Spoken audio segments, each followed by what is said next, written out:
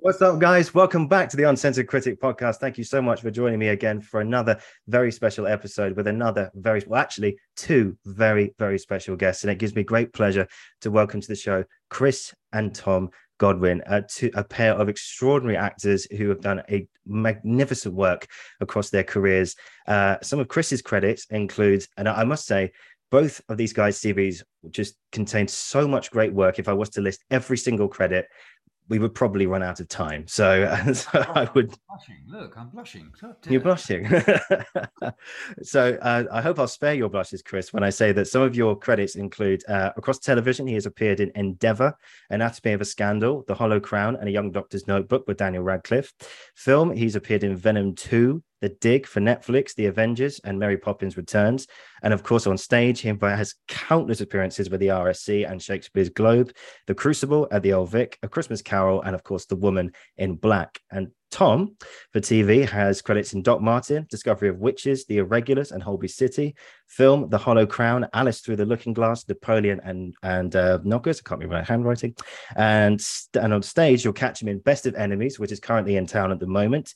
The Scottish Play with Rob Ashford and Kenneth Branagh, To Kill a Mockingbird, and of course, The Woman in Black. And of course, they were the first, I think I'm right in saying, the first father and son to play the roles of Arthur Kipps and the actor at the Fortune Theatre in town in 2015. And that is what I'd love to talk to you guys about today. So, guys, thank you so much for joining me today. How are you? I'm well, and looking forward to this interview. Actually, No, me it's too. Very much quite looking an forward to it. extraordinary episode. To play with your son. Uh, Yeah.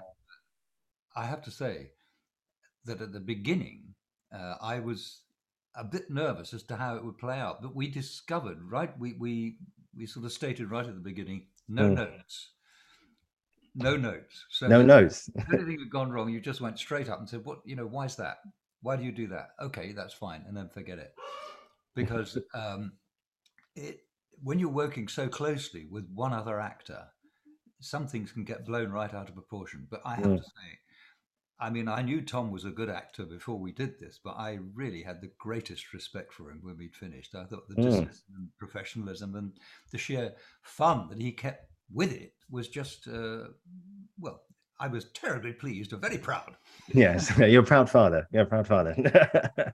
Yeah. So, Tom, what was it like for you? Yeah, it's great that we're able to share that space together, Mm. and we've had obviously quite different careers and different paths, uh, but I think there's a shared love and respect for the business of theatre and the fact that you have to repeat it, and that Yeah. takes that takes energy and discipline and fun as well. Yeah. And I think we people often say we're that I'm the apple doesn't fall far from the tree, and I've been hearing that all my life about, gosh, you look Splat. like so much like your dad. Well, yeah, I know. But it was great to be able to share what we both do professionally in that context. And I think when you're repeating something over and over and over again, And how Mm. long did we do? Was it 9 months? 9 months, 9 months, that's Nine right. months. yeah. Well, it was 2 months at the Stephen Joseph Theatre in Scarborough, Oh, of course. because that was the 60th anniversary of the Stephen Joseph Theatre, which is Hmm. actually where The Woman in Black started. And they wanted to remount it to sort of celebrate, because it's one of their most successful shows to come out of the Stephen Joseph Theatre. And they wanted people with strong connections to Scarborough, which Dad obviously has because of working with Eight Born throughout the 70s, and I have because I was born there. So that's how we kind of started, and it was also the year that I turned 40. So it was lots of things all at once. Going back to Scarborough, working with Dad, we had worked together before on a couple of things, Yeah. but it was just, I mean, like, dream come true is a bit of a rubbish expression, but it really Yeah. was, because it's a Yeah. cracking movie, and he's very professional. So it's great to share the stage with him. But Yeah. one of the interesting things is that Tom's background, he went to Lecoq in Mm. Paris, Yeah. and I had no training at all. I kind of, one of those rather sort of rara avis. I came up through stage management and so on. But my approach to theatre is probably more traditional than Tom's. But the fascinating thing is, although his approach is quite different, we arrived at the same solution. Mm. I still find that an extraordinary thing. Yeah, yeah. You're all trying to get to the same point, are you? You're trying to get to the Mm. same point where it's working, it's live, it's cracking, Absolutely. people are listening, and however you get there, it's kind of irrelevant, really. It's we're all aiming for the same point where it works. Yeah, I'm not sure who said it, but as an author of one of the great acting books, he said, we're all trying to get to the same island. You know, some people go by plane, some people go by helicopter, some people want to swim, some people want to row a boat. You know, we're all trying to we all have our different processes, but we're all just trying to get there. And I think, you know, we'll be respectful of each other's processes in a way, but that's great. So yeah, guys.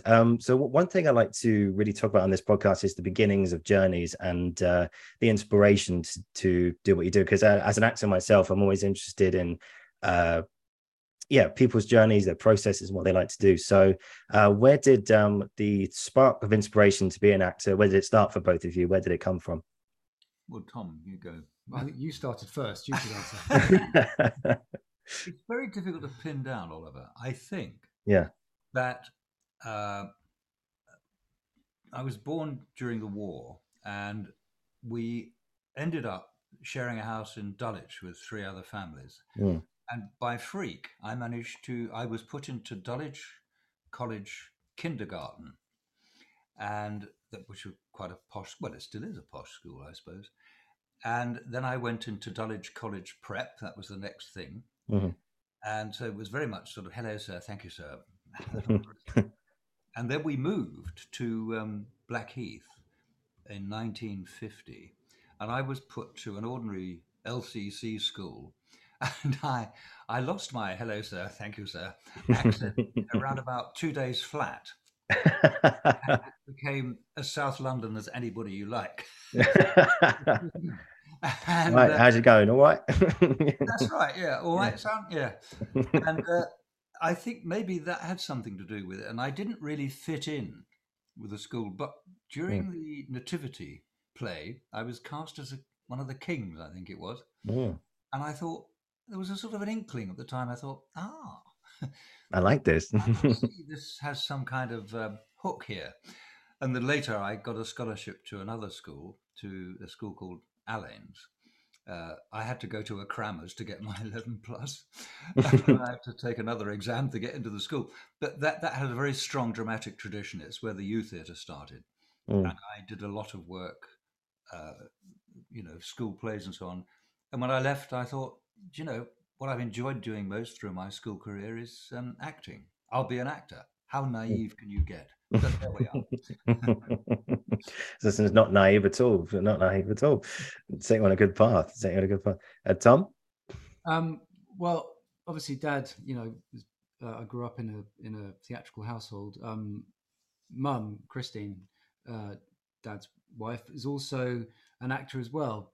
Although she'd stopped by the time I was sort of really aware of what she did.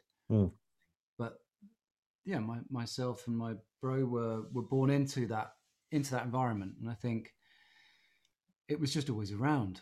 I've heard the stories about me being in the pram in rehearsals at Stephen Joseph Theatre in the Round, and so I suppose that was just the reality I grew up in, and I was really into it at school, probably because it's quite normal for boys to sometimes want to emulate their fathers, and it was just one of those things where I thought, yeah, I want to do this. But then Greenwich Theatre were doing castings around local schools for some children to perform in a play called Intermezzo, which was directed by Alan Strachan, and had Jonathan Kent as an actor in it. And I auditioned for it at my school, and then went home and told Mum and Dad about it. And then about a week later, the phone rang. It was Greenwich Theatre. And I think you were out of work at the time. I was. I remember him sort of putting his hand over the receiver and saying, "It's Greenwich Theatre. It's Greenwich Theatre." And it was for me. Who's been offered for this job? So I did that. It's gone on like that ever since, really. I was like 9, pushing 10, and I just thought, this is it. This is what I want to do. Yeah. And then when Matthew Francis took over running Greenwich Theatre, in the late 80s, I think it was. He called and said, I don't suppose you'd know any 14-year-olds who'd be interested in doing any plays at Greenwich Theatre. Mm. I think it was a loaded question because obviously me. Yeah, yeah, me. By then I'd done some school plays, and I enjoyed elements of school. I also went to Alleyne, so there is another connection there. Yep. And there is a big, strong dramatic tradition at Alleyne's, which was still there when I was a kid there. Mm. And I did 3 plays back to back at Greenwich Theatre: Cyrano de Bergerac, The Corners Green, and Miss Julie. Wow. I just thought I'm really not interested in school or university. I just want to leave. Yeah. Work. Yeah. So I didn't even want to do A levels really. Yeah. They persuaded me to stay on, which is good because I did Salieri and Amadeus. Held you down and Yeah. until you agreed, really, didn't we? Yes. Yeah. And also, because I stuck around for A levels, I had a replacement, a temporary drama teacher who took us to see Complicité. So it was their show a minute too late. Joss Huben, Simon McBurney, and Marcello Magni, who sadly passed away this year. Yeah. The 3 of them were the ones doing that show, and I saw that, and it just completely changed. It was a complete paradigm shift, and that's why I went to Lecoq. So it was, there you go, potted history, but that was how I got into it. Yeah. Nice. But what was it like training in Lecoq? Because it's in Paris, isn't it? The school. Well, you did French at A level too, didn't you? I had done French, and so that was a plus. You better tell the story about the letter. It was that I'd been looking at all the prospectus for drama schools over here because my dream was quite simple. It was go to RADA, become an actor. I hadn't really done much work beyond that. Yeah, simple. Yeah, very simple. And I got all these prospectus through, or prospecti, I'm not sure, plural of prospectus. Yeah. And it was just, whilst I was in awe of the scale of those drama schools, I felt like it didn't necessarily excite me, the list of what they were doing. And having gone to see Complicité, without me knowing, my mum had written to the Lecoq School for a brochure, and because I'd gone home just completely raving about it, and it came through the post. She said, "Here, I sent it off this for you." I opened it, and it was just a long list of things I was scared of doing, never thought I would do, never dreamt of doing, and it was just so exciting. And the fact that it was in Paris, and anyway, I was just completely sold. But the minimum age for entry is 20, right? And I was obviously 18 at the time. Right. I had a wonderful drama teacher called Eileen Chivers, bless her soul. And she wrote me a fantastic reference. Oh, good for her. Yeah, which was, and as did Francis Matthews as well, who's I'm still in touch with, and I had some good references, and because I spoke French, I think we thought, okay, we'll let him in. But I was still the youngest. I was the youngest in the school when I left. Yeah, and I think because I was so green, a lot of stuff didn't touch me, or I didn't necessarily dig deep enough. And Lecoq always said, don't think about this too much. Go and work, and in about 5 years' time, it'll start to make sense. So I did 5 years. We're like, oh, right, well, okay. There was something you quoted to me the other day. I was having trouble with the play that I'm doing at the moment called Something in the Air, and I said to Tom we'd had a fairly difficult rehearsal period. He said, "Oh yes, Lecoq used to call that wrestling," and it's so right. It's an exact term. That's very true. That's very good. That's very good. I can't tell you how many shows I've done over like a week before opening night. We're going, how is this going to work? Is this actually going to make sense? Thankfully, it all comes together. Sometimes at the last minute, but so the translator, didn't you, for your first term for most of your year?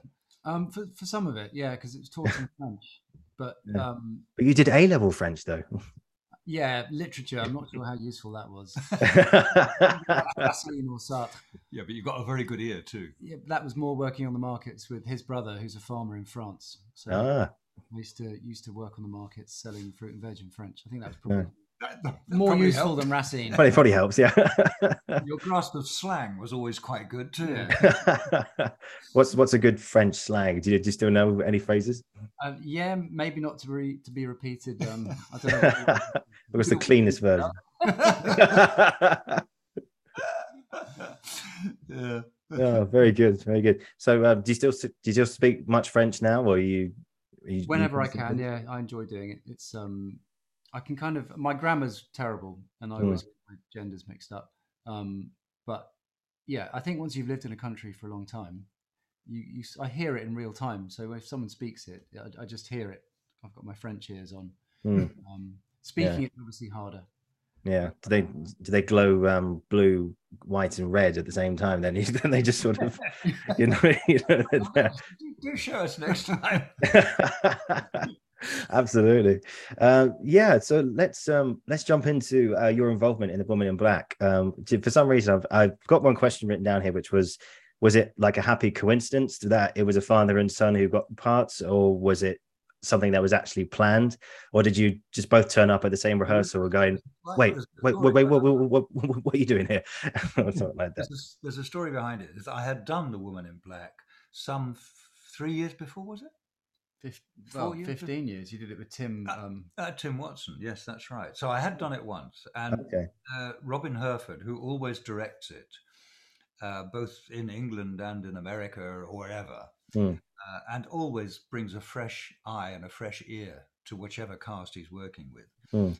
He rang me up once or twice and said, "Would you like to do The Woman in Black again?" And I said, "No, thank you." And not because I disliked the production, but I'd done it. And this last time he rang, he said, "We're wondering whether you'd like to have another stint of The Woman in Black." And I said, "Well, Robin," he said, "with your son." And I said, "Yep, I'll do that." Yep. Wow. And then thankfully Tom agreed, and it was a very productive 9 months, really. And the rehearsal period was, I found that rehearsal period quite interesting. I loved it. I'd already auditioned for the play twice before, stretching back about 8 years. Oh, really? Yeah. So I'd met Robin once or twice before, and he met you in a pushchair. Yeah. Oh, wow. In a professional context. No. I'm going to work with you one day. Yeah. I'd had auditioned for it before, so I was on their radar. I think it was also obviously they wanted to get Dad back because he's very good in it. It was also what I was saying about the Stephen Joseph connection. I think that was another kind of signifier, wasn't it? Yes, but you had a pretty good rep as an actor by the time you got cast in Woman in Black. I mean, they knew what they were buying quality, which was great. Absolutely, yeah. Good. They were buying quality. That's good. That's good. So yeah, so for anyone who doesn't know the play, because I know it's been running for 30 years. It's now a film. It's a brilliant novel as well. I reread the book in preparation for today, and even just, well, first of all, I noticed how brilliantly clever Stephen Mallatrat was in adapting it. It's a really, really beautiful way of doing it. But I don't know about you, but when I was just reading it, especially those passages when Kipps is walking through the house and he hears the rocking chair, and and somehow you're reading it in total silence, and then suddenly like the house will just make a noise, and you just go, "Oh God."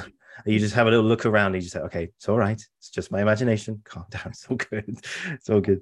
But yeah, what was I had a question and now it's just disappeared in my head. But yeah, what was the play like? Oh no, I was going to do the intro. God, I'm all over the place right now.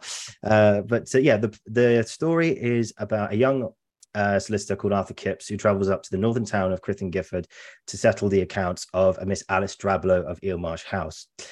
And as he gets up there, he is a non-believer in ghosts. But when he gets to the area, he slowly begins to realize that the ghostly appearances of a young woman with a wasted face dressed entirely in black has more terrifying and sinister undertones than he thinks. And I cannot recommend the experience of this play enough. Obviously, it's now a film and everything in between. But if you really want the real quality, the real visceral, brilliant quality of this play, you have to go to the theatre. You have to go and see it. The Fortune Theatre in Covent Garden. You can get good price tickets. Just get yourself there, and for a good scare and a good thrill. So speaking to yourself, guys, as people, you brought it to life every night and afternoon for 9 months. If you were to sum up the experience, what was it like, sort of in a nutshell? It was. I mean, I love the repetition of theatre, and when it's a well written piece, it's been well directed. The scenography, the props, everything just fits. It's a quality piece of drama, and when it's that good, it's a joy. For me personally, it's a joy to repeat it, especially as it's a two-hander, because you're never off. So you're always on, and if you're not speaking, you're listening and reacting or playing in a different reality to the other actor. So it's a real duet, and it's just a joy, frankly, because it's storytelling at its most fundamental. Yeah, exactly right. That it's doing what theatre does best, was to animate a story, if you like, and in front of a lot of other people. And once you get the atmosphere, you can take them anywhere. The simplicity of this, I think, is one of the great strengths of it, and why it's lasted so long. It's also the Robin Herford, director, is great about this. He's got a real clarity, which is that because so much, I'm not going to give anything away by telling this, I don't think. No. So much of the relationship between the actor and Kipps, so that Kipps is the old man that the story happened to, and the actor is the person he hires to help him tell his story so that he can exorcise the demons, because he's still haunted by the memory. And the actor has the bright idea of turning it into a show. And so as the actor is explaining to Kipps how theatre works, the play is also explaining to the audience, this is how theatre works. This is what we can do. We can do this. We've got sound. We've got lights. And so Mr. Bunce. Mr. Bunce, yes. Very declamatory in that sense. And you have to get the audience's buy-in, and then you explain, this is what we're going to do. It's all an illusion, obviously, which people know because they've gone to the theatre and they know it's not real anyway. But it's a real examination of how theatre works and how imaginations work. And for that, it's just a joy, because you're laying it all out for the audience and saying, right, come with us, because we're going to go this way. And we'll explain how you get there. Yeah. So it's even though you are kind of, it is artificial. You're saying, look, we know this is artificial, but this is what you can achieve with artifice and imagination and illusion. Because the fact is, people have already bought into the fact that it's not real. But often plays try and convince you that what they're doing is, but this completely smashes the fourth wall in more than one way, which I won't say any more about, because there's people who haven't seen it yet. The scary bit is wonderful. You could hear the Fortune's a small theatre, and you could hear the audience. And there was some. Was it the one with the American who was commenting all the way through and then saying, "I don't find this scary." Was it that one, or was it the first time I did it? There was a guy in the third or fourth row, and the beginning of the play, when the man who was trying to get this exorcised from him can't talk, and so he mumbles. And this chap said, "Well, I think this is terrible. This is the West End, and I can't hear a word he's saying." And his wife was going, "Shush, shush." He sort of grumbled all the way through, and then at one point he said, "Well, it's not scary. I think we should go." She said, "Just give it time. Just give it time." And the scary bit happened, and he went from the stalls when I heard, "Jesus Christ!" That was good. And yes, you got him back. You got him back. Yeah. You can feel the audience actually getting involved, can't you? Yeah. A lot of that traces back to the roots of its birth, which was that it was done in the bar, wasn't it? That's right, yeah. Because there was a bit of spare money left over. while Alan Ayckbourn was on sabbatical at the National Theatre, Robin Herford was running the building. And he had no money. Well, he had some money left over, yeah. and the treasurer said, "You've got to spend it, otherwise you'll get less next year." But there wasn't enough to mount a full-scale panto, was there, or anything like that? Yeah, so they did it in the bar, and they did it late. So after the main show, after the main panto, there was a kind of a showing in the bar, literally the bar, and they did the same show in the bar. That's how it started. Wow. I think it's a real testament to how they got the basic ingredients so right. Steve Manitrat, Robin Herford, lovely designer. Come on. Oh, hang on. I've got a copy of the play here. Let's have a look. Oh God. Come on, you worked with them for years. I know. Wait a minute. Where is it? Lyric. No. Wait, that's the Lyric Hammersmith. Oh no, wait. Michael Holt. Is that it? Michael Holt. Yes. Yeah. Hooray for Michael Holt. Oh, yes. There you go. Sorry, Michael. Sorry. They did. We love you. Pretty much the same script, isn't it? Yeah. Oh, it is. I think I don't think the script's been doctored at all. Yeah. You know. And the use of gauzes and all of that stuff. It was all there in the original production, which happened in the bar. Wow. Yeah. I can't imagine how scary that would be. I mean, there is sound. Yeah. But a lot of the visual effects are just happening in front of your eyes. They're not sort of CGI or anything like that. They just happen. Using Victorian methods of reveal and things like that, which are really still work very well. Yeah, very much. I think I don't know if you guys remember, but there was an interview I think ATG Tickets did of you two in your dressing room. I think when you were doing it at the time, and Tom, I think I've got one of your quotes here where you said you've talked about this a little bit already, but you said about the mechanics of acting. This play is really much about the mechanics and what you can do, that what theatre can provide for an audience and what a film and screen can't. So, you know, you've already talked about this already, but it's just the genuine like feeling and atmosphere that you get in a theatre, especially with a play like this, that is just a huge advantage that screen just can't give you. And, you know, was there any other assets of this play that, or indeed any other of your theatre work that you've done that just makes you think this is the place to watch stuff? You know, theatre just has this edge over any sort of art form. I think theatre, it necessitates the audience's participation. Yeah. If they're not there with you, then it's not going to work. So there's a contract between the fact that they've found out about the show, booked the tickets, traveled there, turned up, dealt with all of that. You know, it's an expensive process a lot of the time, go to the theatre. Yeah. But that initial mindset of, I have come to listen, I've come to watch, I want to be here. And on top of that, I have to concentrate, I have to be quiet. And it's a shared experience as well. I think that's the other thing, is that the audience become a collective, and takes on a much bigger identity, and you are part of that just by being there. So like I said before, the fact that the play explains and sort of lays out, this is the deal, this is how this is going to work, we're going to do this and you're going to do that, off we go. It's the audience feel engaged and part of it. But it is the business about you know, 600, 200, 300, whatever, or in the case of the theatre I'm at the moment, 70 seats, all having a collective experience. And it helps itself in a funny way. Once they start to get involved, then the whole thing rolls even further. And I think that certainly The Woman in Black has this collective build-up of atmosphere, which the audience contribute to too. I mean, there are skeptics, and I heard, you know, school children coming, giving a pretty hard time, and then as the thing progressed, they really got gripped. And quite a number of people have come up to me over the years and said, "Oh, my love of the theatre started by seeing The Woman in Black. Yeah, I saw you and your son do it, or whatever."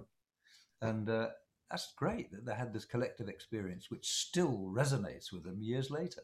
Also, I think it was John, the company manager, saying, I think it's 50% of their ticket sales are school children. Young adults. And it's, you know, I've heard a number of people who've worked on that project a long time and said, if it wasn't for that, it wouldn't still be going. it often is people's first experience of theatre. Yeah, So that was again, mine. Was mine. right? And Yeah. yours was, yeah, Well, not my first experience of theatre. I'd been to pantos and stuff like that, but yeah. that was the first time I went to the theatre, and I've got a bit of a confession to make actually. Throughout the first time I say I've seen it 4 times now. I just absolutely love it. It's brilliant. Sadly, I missed you guys, but if you reprise it next year, I will be there. And PW Productions. Yes, yeah, yeah. It's a short disclaimer. You heard it here first, but you heard it here first. yeah, exactly. But yeah, I really liked the first act, but in the second act, I was scared at the interval. It was the first time I'd been to a play and been terrified. And I have to admit, I didn't watch a lot of the second act, primarily because I was sat in my seat and I had a hat over my head like this the whole time. Yeah. And so I went with my school lot. We were all like 14, 15, 16 at the time. And so I was like this with my head, the hat over my head, just not, I don't want to look, I don't want to see, I don't want to, what's going on. And then when everyone screamed, like at particular moments, I was literally just there going, oh God, okay, I don't want to see something's happening. But that is just a testament to, and I'm sure you guys got the same reaction as well, but like this is a brilliant piece. And in Susan Hill and Stephen Manitrat have done something, because I think Susan Hill has said that there's ghost stories everywhere, and it's very, very hard for one to stand out. So there's something about this play which is so good. I mean, and obviously as actors, we do the same thing every night. As you said, you did it for 9 months, but were you constantly just finding new, but were you finding things? I know, Chris, you've done it before, but were you finding new things the second time you did it as well? Oh, and did you have those moments where you thought, wow, this is a pleasure to do every night? Sometimes although I hadn't done the play for however long it was, 8 years, I think it was 7 years, reading the characters again, Yeah. the character voice was still the same. I still had I often read a script and see a picture of the character and hear them in my head, and that hadn't changed. What did change when I did it with Tom is the interreaction between those characters and the character that Tom had created. And that was what was fascinating. And it's still all the way through these different characters. I can't remember how many does the older actor play? It's a good 5. Five, at I least. think. But the interreactive thing changed, was fluid, and it changed changed performance to performance. I mean, some were more new than others, and some were very new. So, I mean, I think that was what kept the interest, certainly from the actor's point of view, going. And so I do have a question here about, I'm sure we might be able to give a little spoiler, just a little bit if you want to, but was there a specific moment that you most look forward to every night and / least look forward to every night? I love because it's so visual and it's beautiful. There's a beautiful simplicity to it, but it just works. It's ergonomic. It just works. There's stuff with candles and shadows. Oh, yeah, and with the hand, and there's different layers. This isn't giving anything away, but there's different layers of depth to the stage as well. Like Dad was saying about Victorian illusions and that kind of thing. So a lot of that's still there, but I'm a very visual person, and I really enjoy stuff that's off the words, that's kind of non-verbal communication. Yeah. And the beauty of The Woman in Black is that it has that part of the production is as strong as the text. Yeah. And I think it's just beautiful. You create this imaginary world, obviously, but to be able to sort of move through it and explain to the audience what you're doing and then do it. You're really leading them through. So I loved all the visual stuff, and I loved there's a scene in the graveyard in the swamp with a dog. Also very much enjoyed that. Yes. Oh, with Spider. Oh, Spider. Yes. Yeah, that bit. First time I watched it, It's very interesting. Yeah. Asking people afterwards about Spider, what sort of dog was it? and nearly, Mm. I suppose, 80% of people said, "Oh, it's a Jack Russell." Yeah, I got Jack Russell as well. Yeah, yeah, yeah. And certainly, I mean, it used to, when we used to whistle him and he used to come back, or not in the one instance, but yeah, I mean, imagine these But dogs, but they were there. they were there, exactly. Yeah, it's funny enough, the last time I went to see it, I was walking out and there was a girl sort of about 5 or 10 feet away from me talking with her friends. And she said, I've never been more um what's the word? I've never been more scared for an imaginary dog in my whole entire life. Very high stakes. Yeah. Very high Yeah. stakes. Yeah. But yeah, what about yourself, Chris? Was there a moment you look forward to or at least look forward to every night? Um, Not really. I mean, once you'd started the thing, Yeah. was it was quite joyous. I mean, Tom really has explained the kind of ergonomics of it, if you Yeah, like. yeah, yeah. But I don't. There wasn't any moment that I really looked forward to or hated. It was just a wonderful sort of unpacking of a Pandora's box for a new set of people. Yeah. I really enjoyed that. Yeah. That's That's- great. What would you say? Was there a particular night for both of you that really stood out where you got a really good scream or a really, really good reaction or someone started, Well, shaking in their seat or something? there are nights, well, you know yourself as an actor, there are nights when you don't have to press on the loud pedal. You don't have to Yeah. jump the gears. You could just touch the throttle and it just goes woof, and they happen. Those really felicitous nights don't happen all the time. Mm.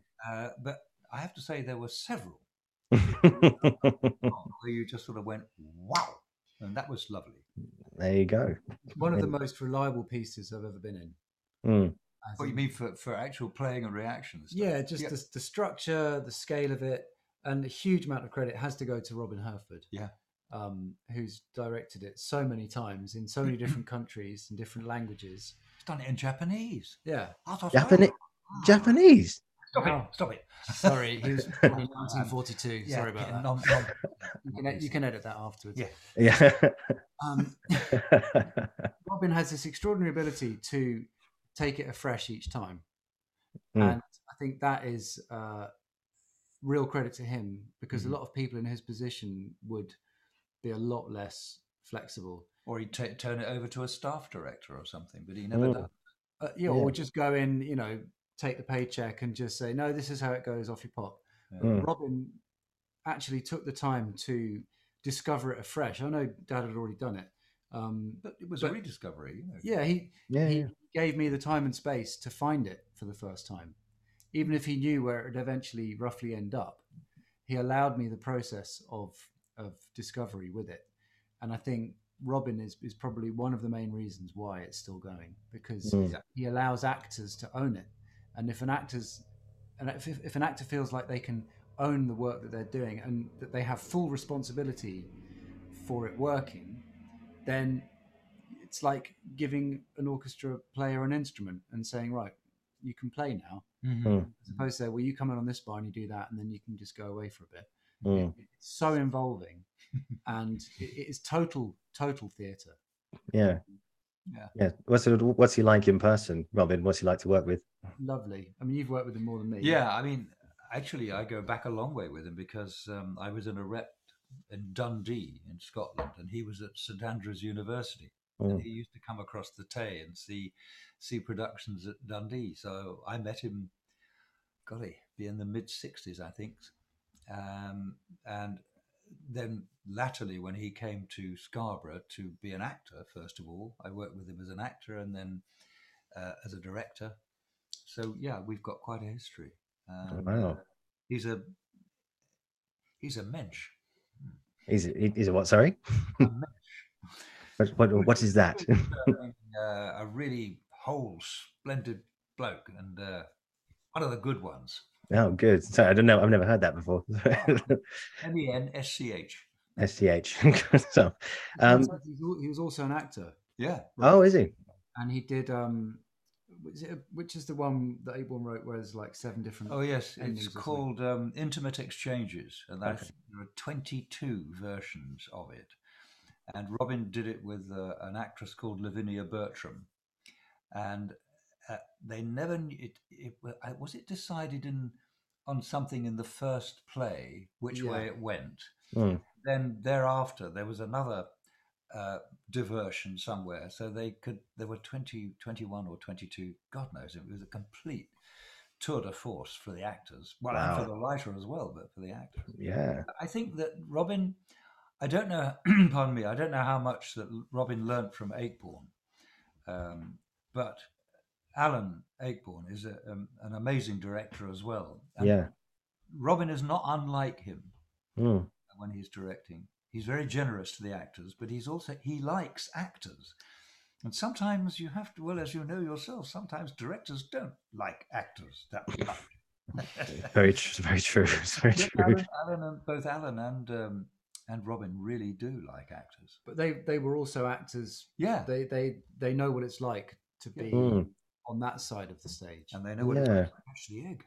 Exactly. Yeah. I don't know if you know this story already, but there's one of my favorite stories about Alan Ayckbourn was when he was an actor in the 50s or 60s. It was just after Pinter had just written The Birthday Party, and they're in rehearsals for it. I think it was going on the Lyric Hammersmith, and he went up to Harold, who was there, and he sat down. He said, Harold, what's their motivation in this scene? You know, what's going on? What's their backstory? And Pinter just looked at him and said, mind your own fucking business. It's all in the text. Yeah. He has a reputation for not taking any prisoners. Pinter. Yeah. Rehearsing at the Royal Court for something, and he eventually said, "What's that noise?" And somebody said, "It's the district line running underneath." He said, "I want it stopped." Yeah, I think Michael Sheen told a story. They were rehearsing the Homecoming at the National, and they heard the tubes going by. Yeah, very, very similarly. Apparently, according to Michael Sheen, he turned around to the stage manager and said, "Can we do something about those fucking trains?" And they went, "Well, that's the underground, Harold. There's not really much we can do." He said, "Can we call someone? Can we bloody well call someone to stop these trains?" I wish I'd met the guy. Oh, that's maybe in the next life. Maybe. Exactly. Did you ever meet him, Chris? So sorry, I'm not. I never met Pinter. No. Yeah. I'd love to have met him because I know you're. Met Ayckbourn a lot. I was an actor with him in the early 60s. Oh wow! Our kind of relationship started. Right. It was a version of the Welsh Theatre Company, 1963. And I didn't know he was a writer. Yeah. I, in fact, did his first play in town, which was called Mr. Whatnot. Yeah. Which didn't work. Everything else did after that. Yeah. Was it one of his plays? He started it. I don't know if this is true, but I heard the story that he started a play. It was about a married couple, and he started it on Thursday. He had a draft on Saturday. He had it finished on Sunday, and he was in rehearsals on Monday. Is this true? Like Craig David. It is, isn't it? Yeah. Yeah. I mean, Alan, when we did the Norman Conquests, I was Norman, but I'm not in the first scene because I was working at Leicester. So they talk about Norman for the first scene, and then he appears in the second. Yeah. And when we started the rehearsal for that one, he had got play 2 pretty well written, but he hadn't got play 3 written at all. Right. And we didn't know what it was going to do until the night before we started rehearsals for the third play, when Heather, his wife, came round and put the typewritten script through the letterboxes of wherever we were living. But it really was, he was skating on very thin ice. He also says himself he'd be asked for a title and give it, and then write something quite different. It's still called the same thing. Yeah, so we have an idea, then it's kind of veers off course. That's quite cool. So just going back to the director of Woman in Black, and obviously, you know, it's as actors, you know, you've got to sort of keep it fresh every night. Like this is the first time that you're explaining it, even though you've had 6 months of a run behind you. Working with Rob, what is the secret? Did he ever share with you like the secret to a really good scare? Like, what's the best way to get a scare down? I mean, I think there's, I don't know, from my perspective, so much of that's about rhythm and timing. And a lot of that is baked into the text and the structure and the visual life and the design of the play. Yeah. That's one of the reasons why it's so clever and why it still lasts. But you still have to tee it up, and you still have to, press the button at the right moment. I think for me, it's about listening, and it's about breathing as well. Yeah. And something happens with a collective consciousness in a theatre where you can hear the pulse of the audience, or you can hear their silence. You can feel them. Yeah. Yeah. Yeah. You really can. One of the things I love most about repeating something, as in like particularly in the theatre, is where it's going to go. It's a bit like being on train tracks on a kind of little roller coaster, and you can't sort of wing it, because after about 100 meters it does a sharp left turn, and then it drops, and then it comes up for the loop or whatever. But it's those microseconds, it's the space between things that you can shave milliseconds off, whether it's with your physicality or the kind of immobility of your body, in the sense that you can build the tension. So you're not improvising, but you are playing with those subtle adjustments based on the reactions you're getting, and the sort of the tone or the level of that particular performance on that day. Every house is a different animal in a way. Some are quick, some are slow, some are not attentive and then become attentive, or sometimes not attentive at all. Yeah. I think also it's to do with build-up in writing, that the anticipation, something's going to happen, but you don't know when. So there's a kind of tease for the audience that goes on, but it's a slow build-up to a moment of crisis, which I think also produces the sort of explosive, scary moments. You can see it very clearly in horror films, where you get a hint of what might be there, and then a bigger hint, and then something else, and then something quite innocuous goes on, and then suddenly, bang, and it's back. It also really relies on a shit hot crew and technical team, because you've got people moving chairs for you, you've got lights, sound, props. There are so many other people that you don't see making it work, and it's a collective effort. And I think that's also one of the beauties of it, is that you've got not just actors on stage, but people backstage, people in the box.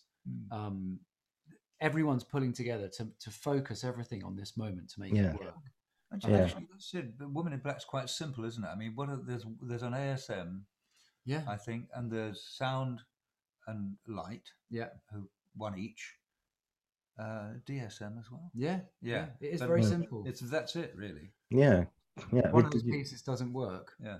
You're not going to get the crisp qualities you need for those kind of moments of skill. Yeah. It's amazing, when Woman in Black is such an effective piece of theatre, and then with so few people, a two-hander. Well, yes, let's say a two-hander. Yeah. Yes. When you go and work in the RSC, where there may be 120 people concerned with getting a show up and running and on, and then run when it's actually in running time, maybe there are 20 people involved in the actual running of it, apart from the actors. It's the simplicity of Woman in Black is so attractive. Yeah, it is. It really is. And it's just the simple thing of making someone scared of the dark. It's so simple yet so powerful. And I think on the Fortune Theatre website, there's I'm not sure if it's still there anymore, but there was a little link to whoever was playing the roles, saying that they'd experienced some ghostly happenings at the theatre themselves. I mean, I'm going to ask the same question to you guys. I said, while you were there, did you have any of those spooky experiences? Obviously not on stage, because that was rehearsed and that was work. But did anything happen to you guys in the dressing room or backstage? Anything that you couldn't explain? No, it didn't. I have to say. I wish I had a better, more interesting response to that question. No, it's fine. It's all good. It's all good. I have a response to that question. When I did it, I think it was then I did it first, not with you.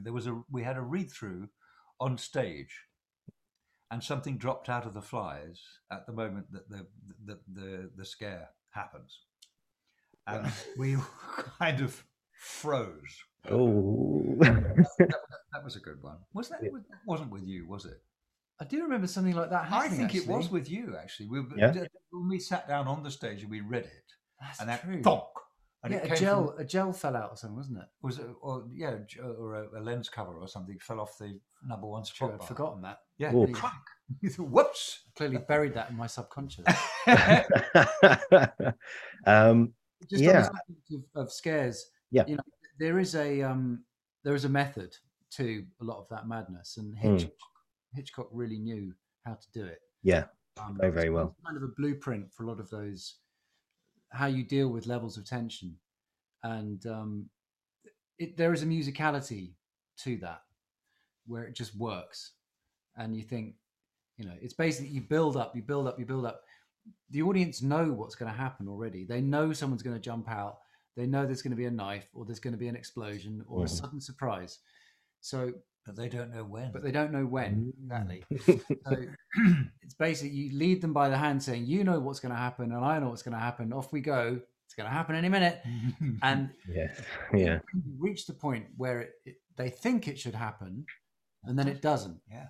And you go, "Oh." And just at that moment where you let go of the tension, you come in from another side, and you get them. Yeah. So they get what they expected, but not in the way that they thought they would. Yeah. That there's a real musicality to that. Yeah. One of the greatest exponents of this method was, in fact, Sir Henry Irving, who was a big bridge figure at the late 19th century and 20th century. Yeah. If you read the prompt script of The Bells, his famous vehicle with which he came to prominence in 1880 something, the prompt script details the steps up to one of the big denouements. And you can see he had it at his fingertips. He knew exactly what was going on. It's something that has lasted in theatre and is still as relevant today as it was then. Absolutely, hugely, yeah. And I like just going off what you were saying there, Tom, about, you know, how sometimes you think it's going to happen and then it doesn't happen. You think, okay, we're safe now, and suddenly it's there. And you know, I'm not gonna spoil it too much, but there's a certain moment which happens towards the end of the show. You think, well, Kipps thinks he's safe, but he is not as safe as he thinks he is. That's all I'll say. In a park just outside of London. Anyway, I'm gonna stop talking now because I probably will spoil it. but I remember watching. First time watching that, I sat there and I thought, okay, we're safe now. It's okay. Literally what you're saying, Tom. And I thought, okay, it's great. And then suddenly it happened. You know, a certain thing happened, and that was ingrained in my memory from the moment I left the theatre. And as we left the theatre, it was still light, but I think it was just about getting dark. And I thought, as everywhere I looked, I could see a certain thing happening. And, you know, like you said, simplicity of theatre and that moment and everything. Because there's a quick thing. Great film, the original American Werewolf in London. Yeah, I have heard very good things. I haven't seen it, but I've heard very good things. Yeah. There's an example in that where there's a terrible scene, and then the main character wakes up, and you're like, oh, it was all just a dream. But then something else happens. Reality. And that, without spoiling anything in The Woman in Black, that the way you can play with what the audience believe to be true is very important. And you set something up saying this is reality, and then the theatricality of it completely smashes that, and you realize, oh, this is reality. And so American Werewolf in London is a very obvious reference for that. But another one is Noises Off. I don't know if you know that. Fantastic play. So you start watching one play, and then you realize, oh, I'm actually watching another play. Yeah. But The Woman in Black does that in 3 dimensions. So, yeah. Could I? I've got time for this very quick story that I. Yeah, of course. I was in Noises Off at the Savoy Theatre, playing the director, and it starts off with one play, and then one of the characters on stage mucks up the script and looks out into the house, and the director at the back, who's at the back of the auditorium, there's no Dottie love, the sergeant, whatever it is, and this particular night. I came in with my line from the back of the auditorium, and a woman in front of me turned around and said, "Shh, they're doing Oh, fantastic! I just have a few more questions about the Woman in Black, but just very quickly, do you guys have any other stories of like similar to what you just said, Chris, about the audience being, not as attentive or anything? Not just the Woman in Black, but any other work that you guys have done on stage? Any stories that stick out? What difficult audiences or Yeah, so like moments in where the audience have responded or done something that not threw you off guard. I'm sure that well. There's yeah, one from Scarborough, because I worked there for a long time in Yeah. theatre with Alan. And on the first night of the Norman conquests, when Norman comes on, he starts with a long speech, having mucked up everybody's evening the night before. That this Yeah. is everybody's really pissed off with him. And he comes in and he's bright as a button, and he comes on and he says, "Morning, everybody," and it's terribly sort of cheery. And a bloke in the front row on the first night spraddled his legs and folded his arms and said, "I can't stand this bugger." I thought, I've got news for you, mate, because there's another 2 plays to come, and all of this one as well. All of this one as well. Get used to it. I think a big audience moment for me was I used to be part of a theatre company called Blow Up Theatre with some colleagues who we'd all trained together at the Jacques Lecoq School in Paris. And it was a half mask show, like Commedia masks. The mouth is uncovered, so you can speak. It's like like 3/4. Yeah, like Commedia masks, and it was all set to Queen's greatest hits, and this was before We Will Rock You. And we'd approached the 2 directors of the company had approached Queen about using the music in the show, and they were so fascinated that someone was making a show solely using their music, because they were developing We Will Rock You, that they let us use it for free. Oh wow!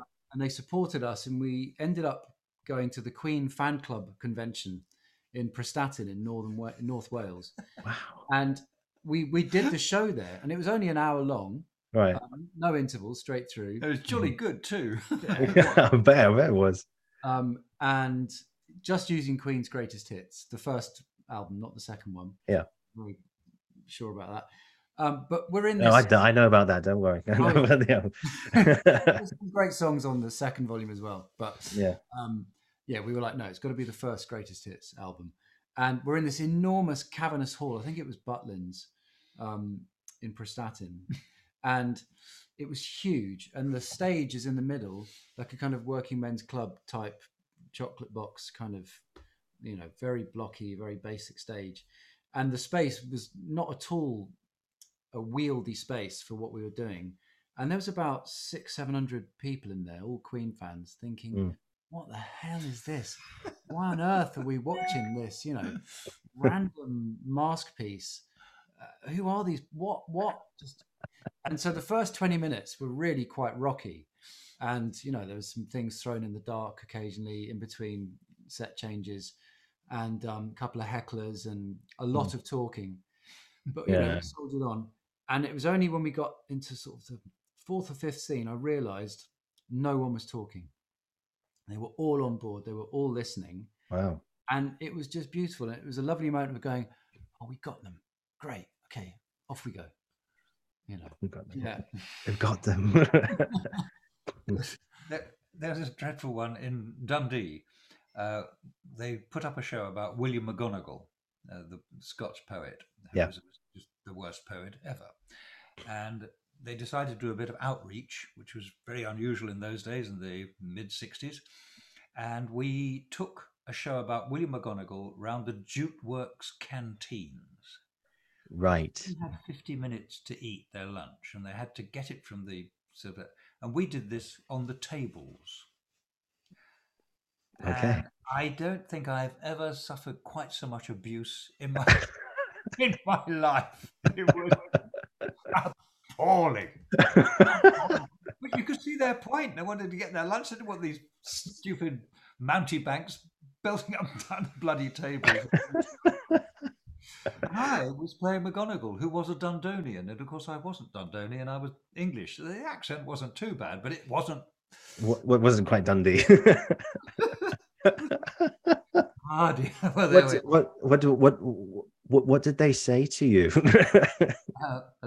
Well, I don't know. I mean, I can't say it on your podcast. Can I? I'm joking. I'm Wait till- joking. wait till, a lot of stuff went on, like, wait till- yeah, exactly. Yes, we'll, we'll leave that. We'll leave that to the imagination. Cool, good stuff. Let me just see what other stuff. Happy coincidence on that one. Oh yeah. I don't know if this is a spoiler, so if it is, we can move on. But there's a certain part of the set which I was always curious to know how it worked on the Woman in Black. The rocking chair. How does it work exactly? It's the ghost, mate. It's the ghost. Oh, the ghost. How Yes. does it work? It's the ghost. What's the ghost? Yes. Works by the power of the audience's imagination. It's a very good answer. It's a very good answer. So yeah, and sort of just a few more things. I think I was asking you before we came on today.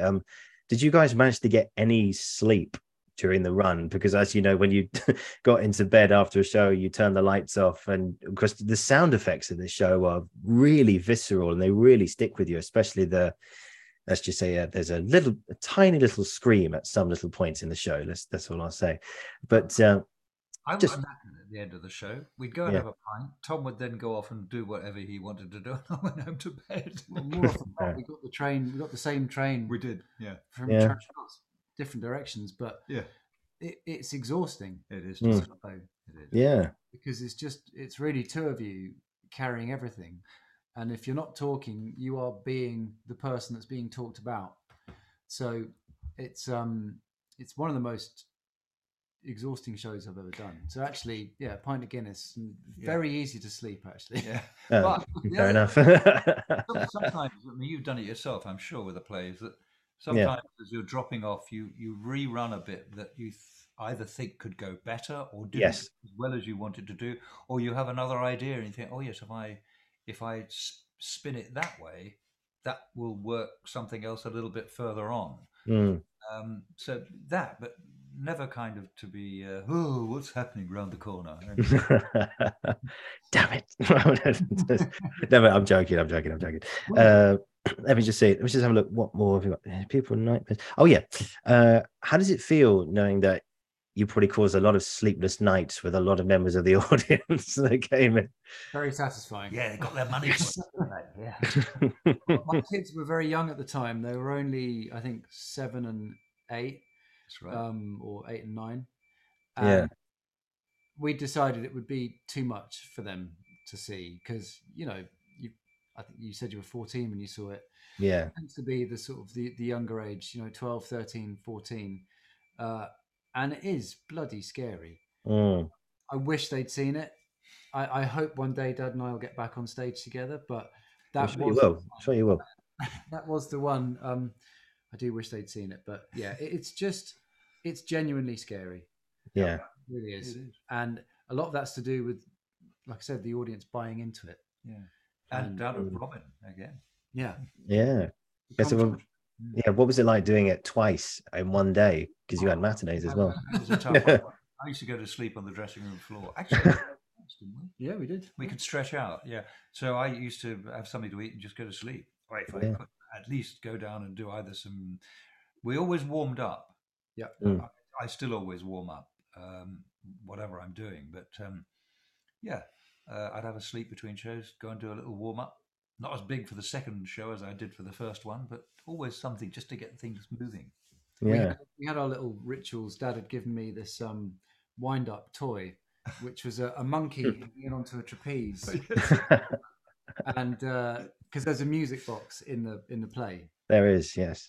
And so Dad had given me this musical monkey, and basically he goes around very slowly, and he just sort of does a circle around the bar, and then sort of the thing flops down. It's one of those kind of little toys. So we had our ritual, which is I'd always go down to Dad's dressing room, And we go, right, another one. Okay. And we'd press go on the monkey, and the monkey would go round the handlebars, just stand there and watch it, and then turn off. Like, right, Off we go then.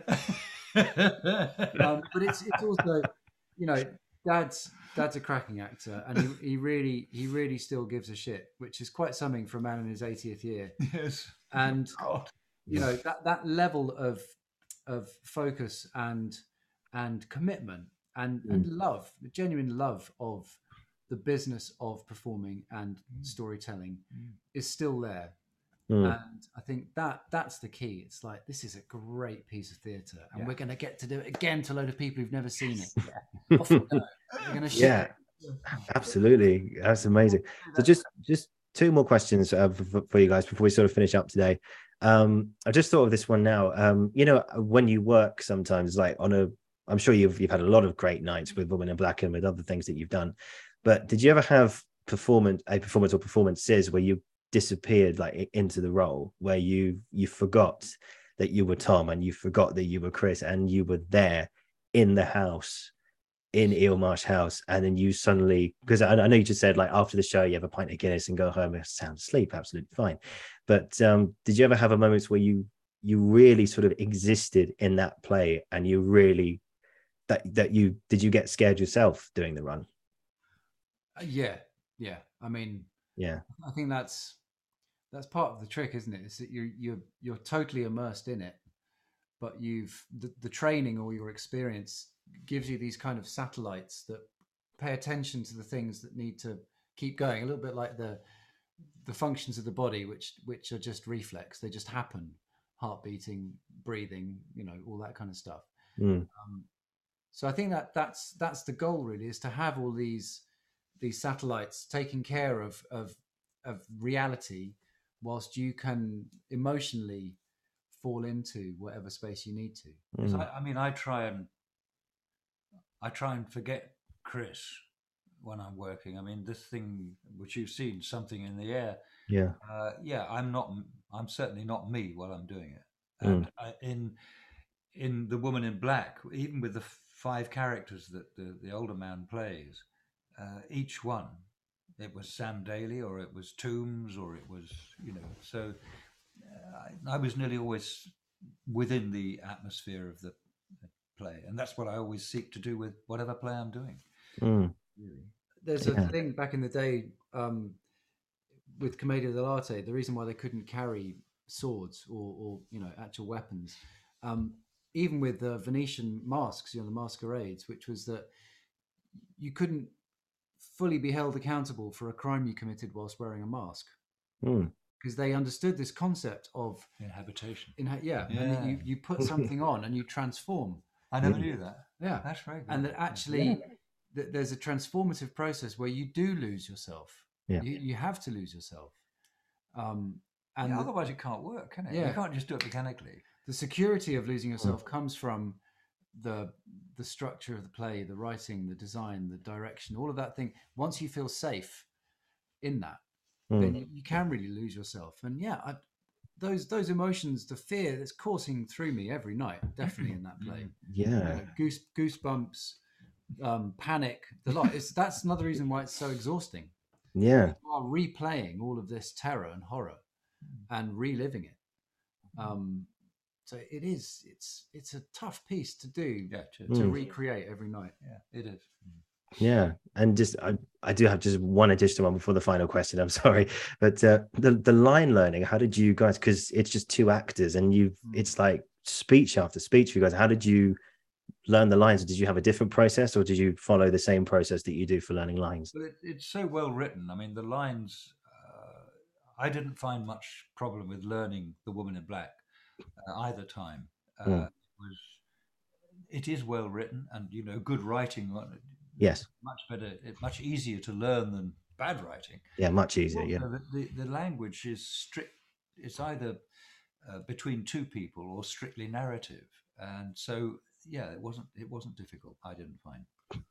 It's the biggest part I've had to learn professionally. Actually, you have it worse actually than the older boy, than the older person, don't you? Really, there is more. Yeah, there's some bigger chunks, I think. Yeah, there are. But yeah, it's definitely the biggest script I've ever had to do professionally. Yeah. I was lucky enough to be able to have quite a few weeks before we started That's good. to start memorizing things. But I think I'm the same as Dad in this, that you can learn something, but until you're in the space, until you're physically doing it, it's not going to get in your bones. Mm. And so much of that comes from the narrative voices of the play and the fact that you carve out the spatial reality of the stage with your actions and imagination. So it's a very physical piece. Yeah. And that really helps with mnemonics for the lines. Yeah, massively. I'm completely stoked, guys. This has been such an amazing chat. Thank you so much, both of you, for coming on. Just one last question, I promise. When my brain goes, pick me, I've got another one. It's just like, so this is a question I like to finish on for all my guests, which is, of course, to both of you, what has been an experience or experiences that you've had in your career up to this point that you'll never ever forget? Well, this one, yeah. Woman in Black. I mean, working with my son was just quite extraordinary. Yeah, I'll always remember that. Yeah, I think it's definitely up there. As in, like, if I look back on my career, I'll be able to look at that and go, yeah, that was it. That was it. And also, hopefully there'll be more to come. I'm sure there will. It always felt really pucker. When we did it, no audience was sold short. We professionally felt that we'd done a job, and neither of us ever dropped the bar. Yeah, only when we got to the bar. The physical bar with the beer. That's always good. Oh, gentlemen, thank you so much for your time today. Thank you for being so generous. Thank you for being open. This has been, I mean, I love all my episodes. I love talking to everyone, but this has been one of my favorites so far. And, thank you, both of you, for your time. And it's just been a genuine pleasure hearing from both of you. If you just hang on, I'll just finish the recording. I'll say goodbye to you one-to-one. But guys, thank you for watching. Thank you for listening. And this has been the Uncensored Critic podcast, and I'll be back soon. And once again, Chris and Tom, thank you both so much. Thanks, Oliver. Lovely to talk to you. Lots of luck, mate.